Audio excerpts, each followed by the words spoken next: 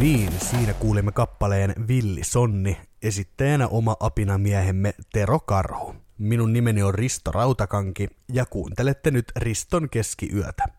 Nyt on aika lähteä katsomaan, mistä myyrä kurkkii.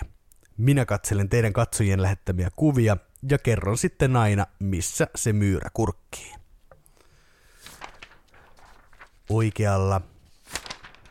Oikealla,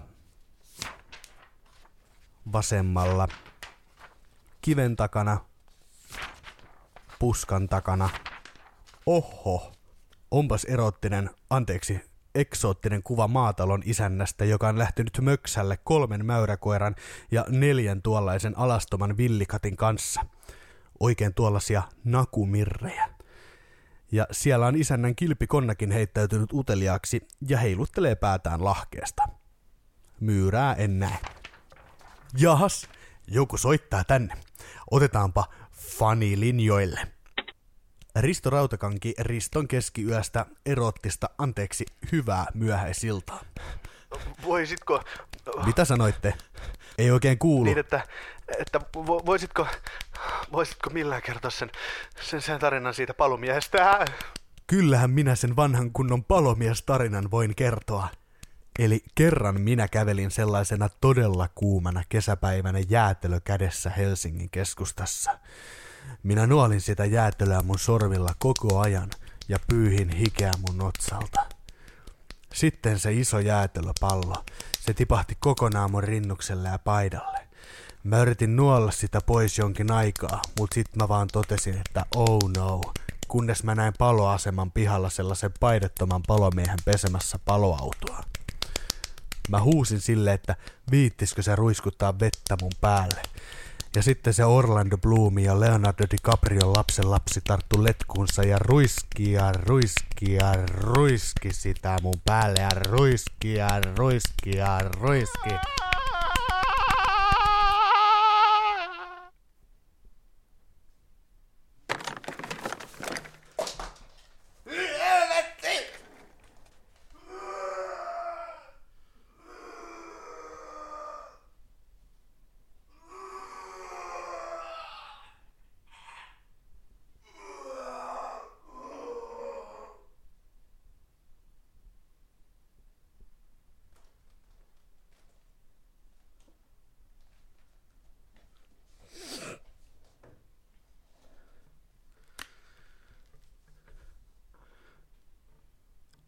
Mennään mainoksiin.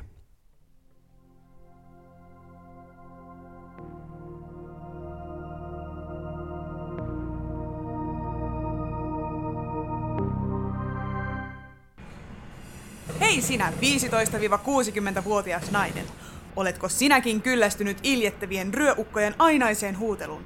Tyllerä vittu! Rää! Ei hätää, sillä nyt siihen on ratkaisu. Uusi mikrofallos perkele! Paketti antaa sinulle täsmälleen samat keinot. Pakettiin kuuluu 3 kartsaa tupakkaa sekä vahvaa viinaa, jolla äänesi tärvellään sopivan rosoisaksi. Lisäksi saat asenne-DVDn, joka sisältää kaikki parhaat alistavat huudatukset, kuten soitetaanko isäni kasaamaan tuo Ikea-hylly? Sekä mene poika takas äitis tissille! Rää! Vuosituhansia kestänyt alistaminen sekä siitä johtuvat itsetunto-ongelmat miehille eivät sisälly hintaan. Terve sinä 0-120-vuotias ihminen. Tarvitset ruokaa. Tule siis A-kauppaan. A-kauppa. Se nyt vaan vittu maksaa liikaa.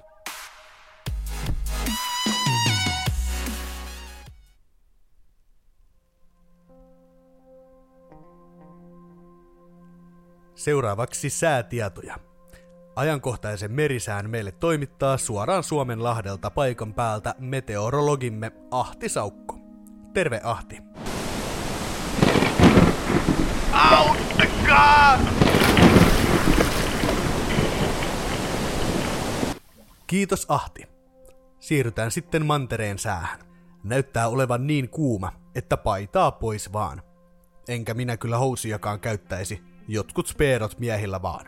Sellaiset niin tiukat, etteivät pääse kivekset hankaamaan toisiinsa. Naisista en uskalla sanoa mitään, mutta onneksi meillä on studiossa Tuija. Kiitti Risto. Kyllä, kuumat aallot ovat mantereillakin valloillaan. Itse suosisin uutta bikinimallistoa ja vaaleita sävyjä. Toki monsuunimenkkojen kohdalle sattuessa tummemmat sävyt ja tarpeeksi löysä alaosa voi olla varmempi tapaus. Ettei tule istuttua itse tehdyn Japanin lipun päällä, eikä side pulota housusta kuin munalahkeesta. Myös push-up-rintaliiveillä voi varmistaa itselleen oman Volkan rintavakoon tai kulkea kommandona, mikäli se paikallinen dumaka ei olekaan ihan täysin siinä homoskenessä mukana. Tai jos uiminen ei ole se oma juttu. Kiitos muija, anteeksi Tuija. Seuraavaksi erottinen, anteeksi hyytävä kotimaan uutinen. Kasper Alakivi Ylätalo Keskijärvi Puoliakaus sekakäyttö hajataitto Kivisilta Tammiportti Riisipuuro Perunapelto Tissiposki Vuorinen. Ole hyvä. Kiitoksia Risto.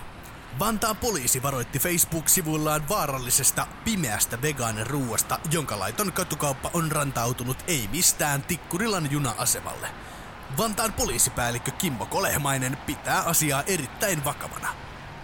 Kun ei me olla vittu missään keskiajalla, missä voi vaan ostaa bataatteja ja mitä helvetin sattumia, kun siltä tuntuu. Kysymme ihmisiltä Tikkurilan asemalla, mitä ajatuksia uutinen heissä herättää. Mitä mieltä te olette pimeästä vegaaniruuasta? Eihän asia minua koske, mutta vituttaa. Kysyessämme laittoman vegaaniruuan myyjältä hänen mielipiteistään, hän vastasi, miten se voi olla vittu laitonta, kun ei se edes vittu maistu miltään.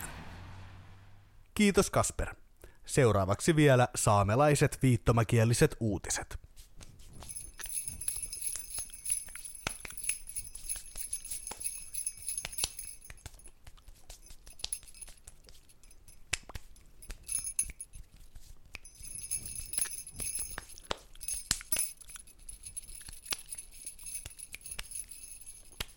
Siinä olivat 12:30 uutiset.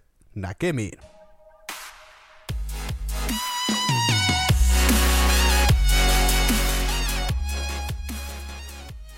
No niin, tervetuloa pitkästä aikaa Riston Keskiyön pariin. Minä olen Risto ja kuuntelette nyt siis Riston Keskiyötä. Studioon on juuri saapunut vieras, joka saa itse kohta kertoa itsestään enemmän. Tervetuloa, Jäbä Kakkonen. Kiitos. Mitä sä Jäbä teet? Mä käännän lasten satuja nuorille, tai siis niiden kielelle. Teen niistä trendikkäämpiä. Tää nykytodellisuus, missä me eletään, on niin eri asia kuin mitä se ennen oli, niin mä kelasin tehdä asialle jotain. Oletko sinä siis tehnyt useampia näitä satuja? No ainakin Punahilkan ja Prinsessaruususen ja sellaisen. Saataisko me kuulla jotain pätkiä sun kirjoista? Toki. Sitten hän dallas sellaisen freesin bambusängön luo ja vetäs hasiksesta tehdyt verhot syrjään. Siinäpä mummo makas blehat silmillään ja näytti kovin salamyhkäiseltä ja merkilliseltä. Kuules mummo, miksi sinulla on niin nopeat lasit? Jotta keittäisin nopeammin teetä, kuului ihmeen käheä vastaus. Kuules mummo, miksi sinulla on liekkipipo? Että pysyy sen lämpimänä, kuului nyt vastaus yskimisen kerran. Kuules mummo, miksi sinulla on niin suuret pirilenkkarit? Punahilkan ääni kuulosti jo hyvin ihmettelevältä. Että juoksisin stevareita nopeammin, vastattiin vuoteesta nopeasti. Kuules mummo, miksi sun uusimmat biitit on niin vitun tulta? Ennätti Punahilkka vielä kysyä. Että mä voisin paremmin tuhota sen aat. Mitä sinä, sydämetön mörkö, olet tehnyt minun Punahilkalle? Mennä, mulla on toinen. Tää kasetilla. Tanssiaisissa prinssi hylkää jokaisen tytön, kunnes näkee tuhkimon ja lumoutuu tästä välittömästi. Prinssi ja tuhkimo ryhtyvät tanssimaan linnan tiluksilla, kunnes linnan kello alkaa lyödä keskiyötä. Tuhkimo pakenee vaunuillaan ulos linnasta Tuuttimörön keikalle, mutta pudottaa samalla tulikuuman mixtapeinsä. Kun prinssi kertoo kuninkaalle salaperäisen tytön katoamisesta, he päättävät löytää tuhkimon tämän jättämän tulisen mixtapein avulla.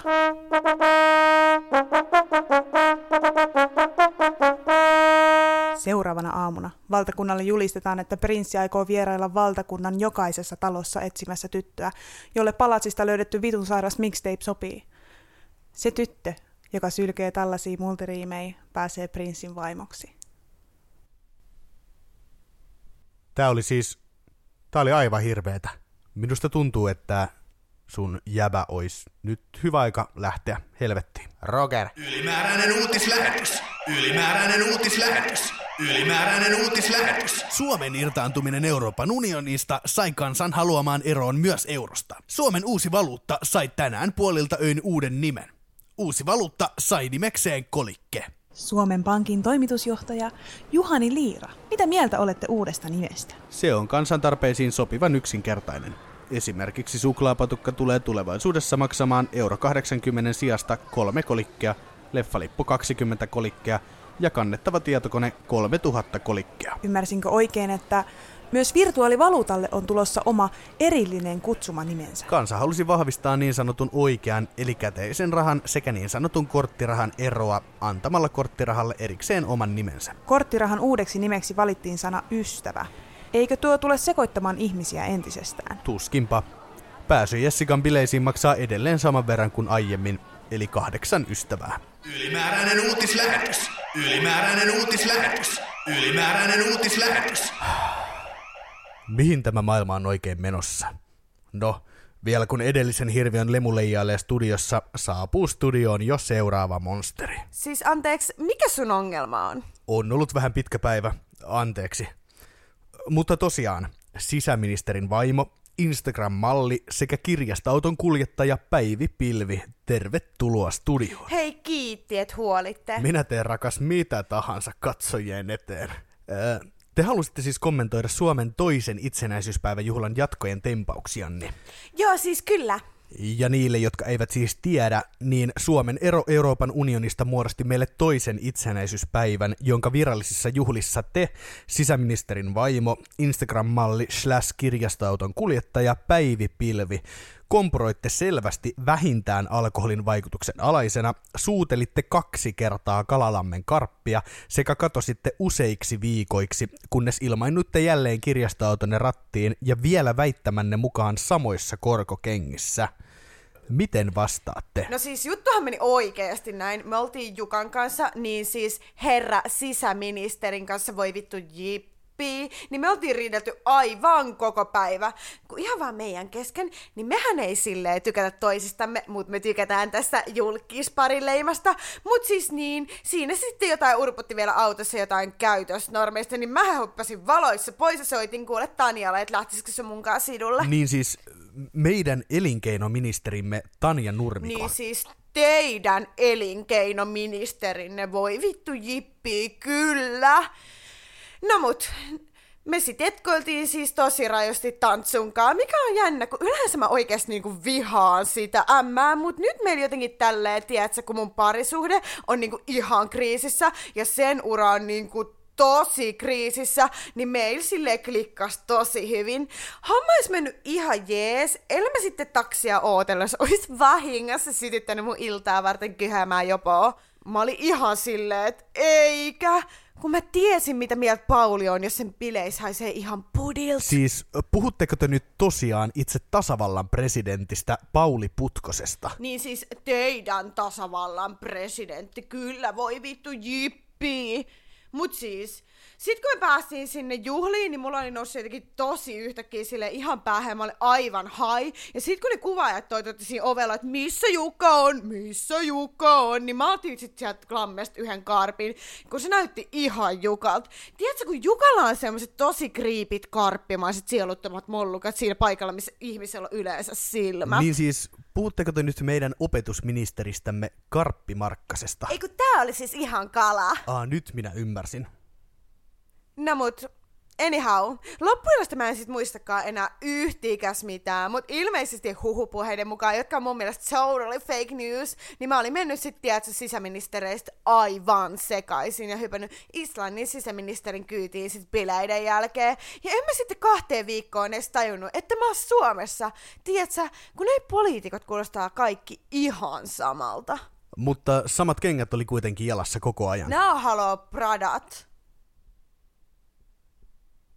Kiitos, sisäministerin vaimo, Instagram-malli sekä kirjastoauton kuljettaja Päivi Pilvi. Hei, ei kun kiitti sulle, Ripa.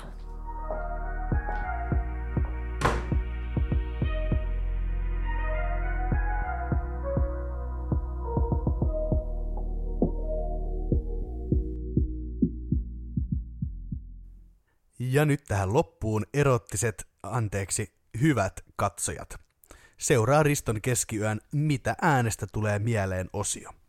Eli Risto täältä soittaa äänen ja te soitatte Ristolle, mitä teille siitä tulee mieleen.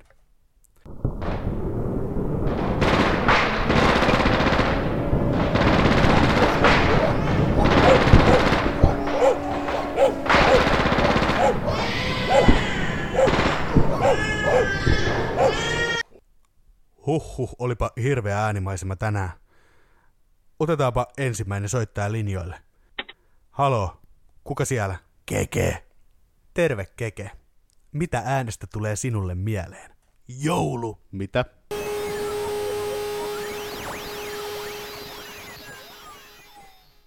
Ja nyt on aurinko sen verran ylhäällä, että pieni Risto Peikkonen voi mennä erottisille nokosilleen. Tähän loppuun vielä sellainen pieni kiva vappulaulu. Kiitoksia minun puolestani. Hyvää päivää. Tämä biisi kertoo sellaista pienestä miehestä, joka asuu meissä kaikissa. Tää on sulle, Jussi.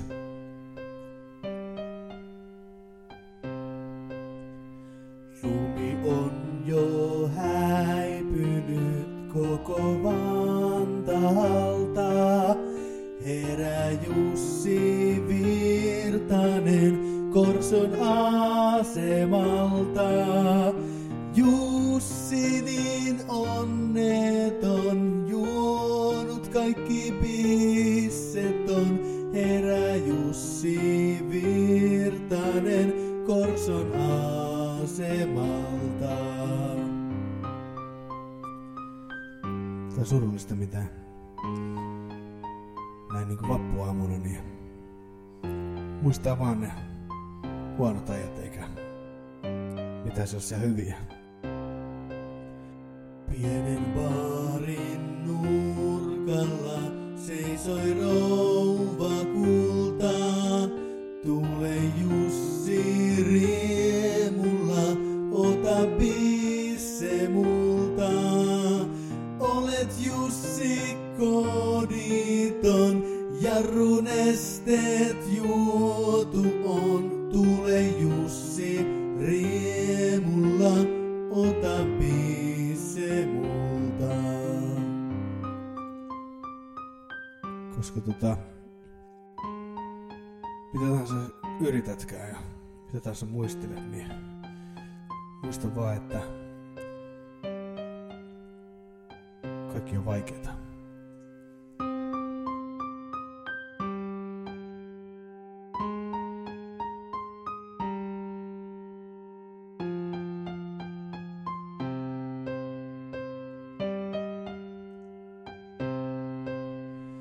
Rouvan luo nyt riemuiten kontas Jussi kulta.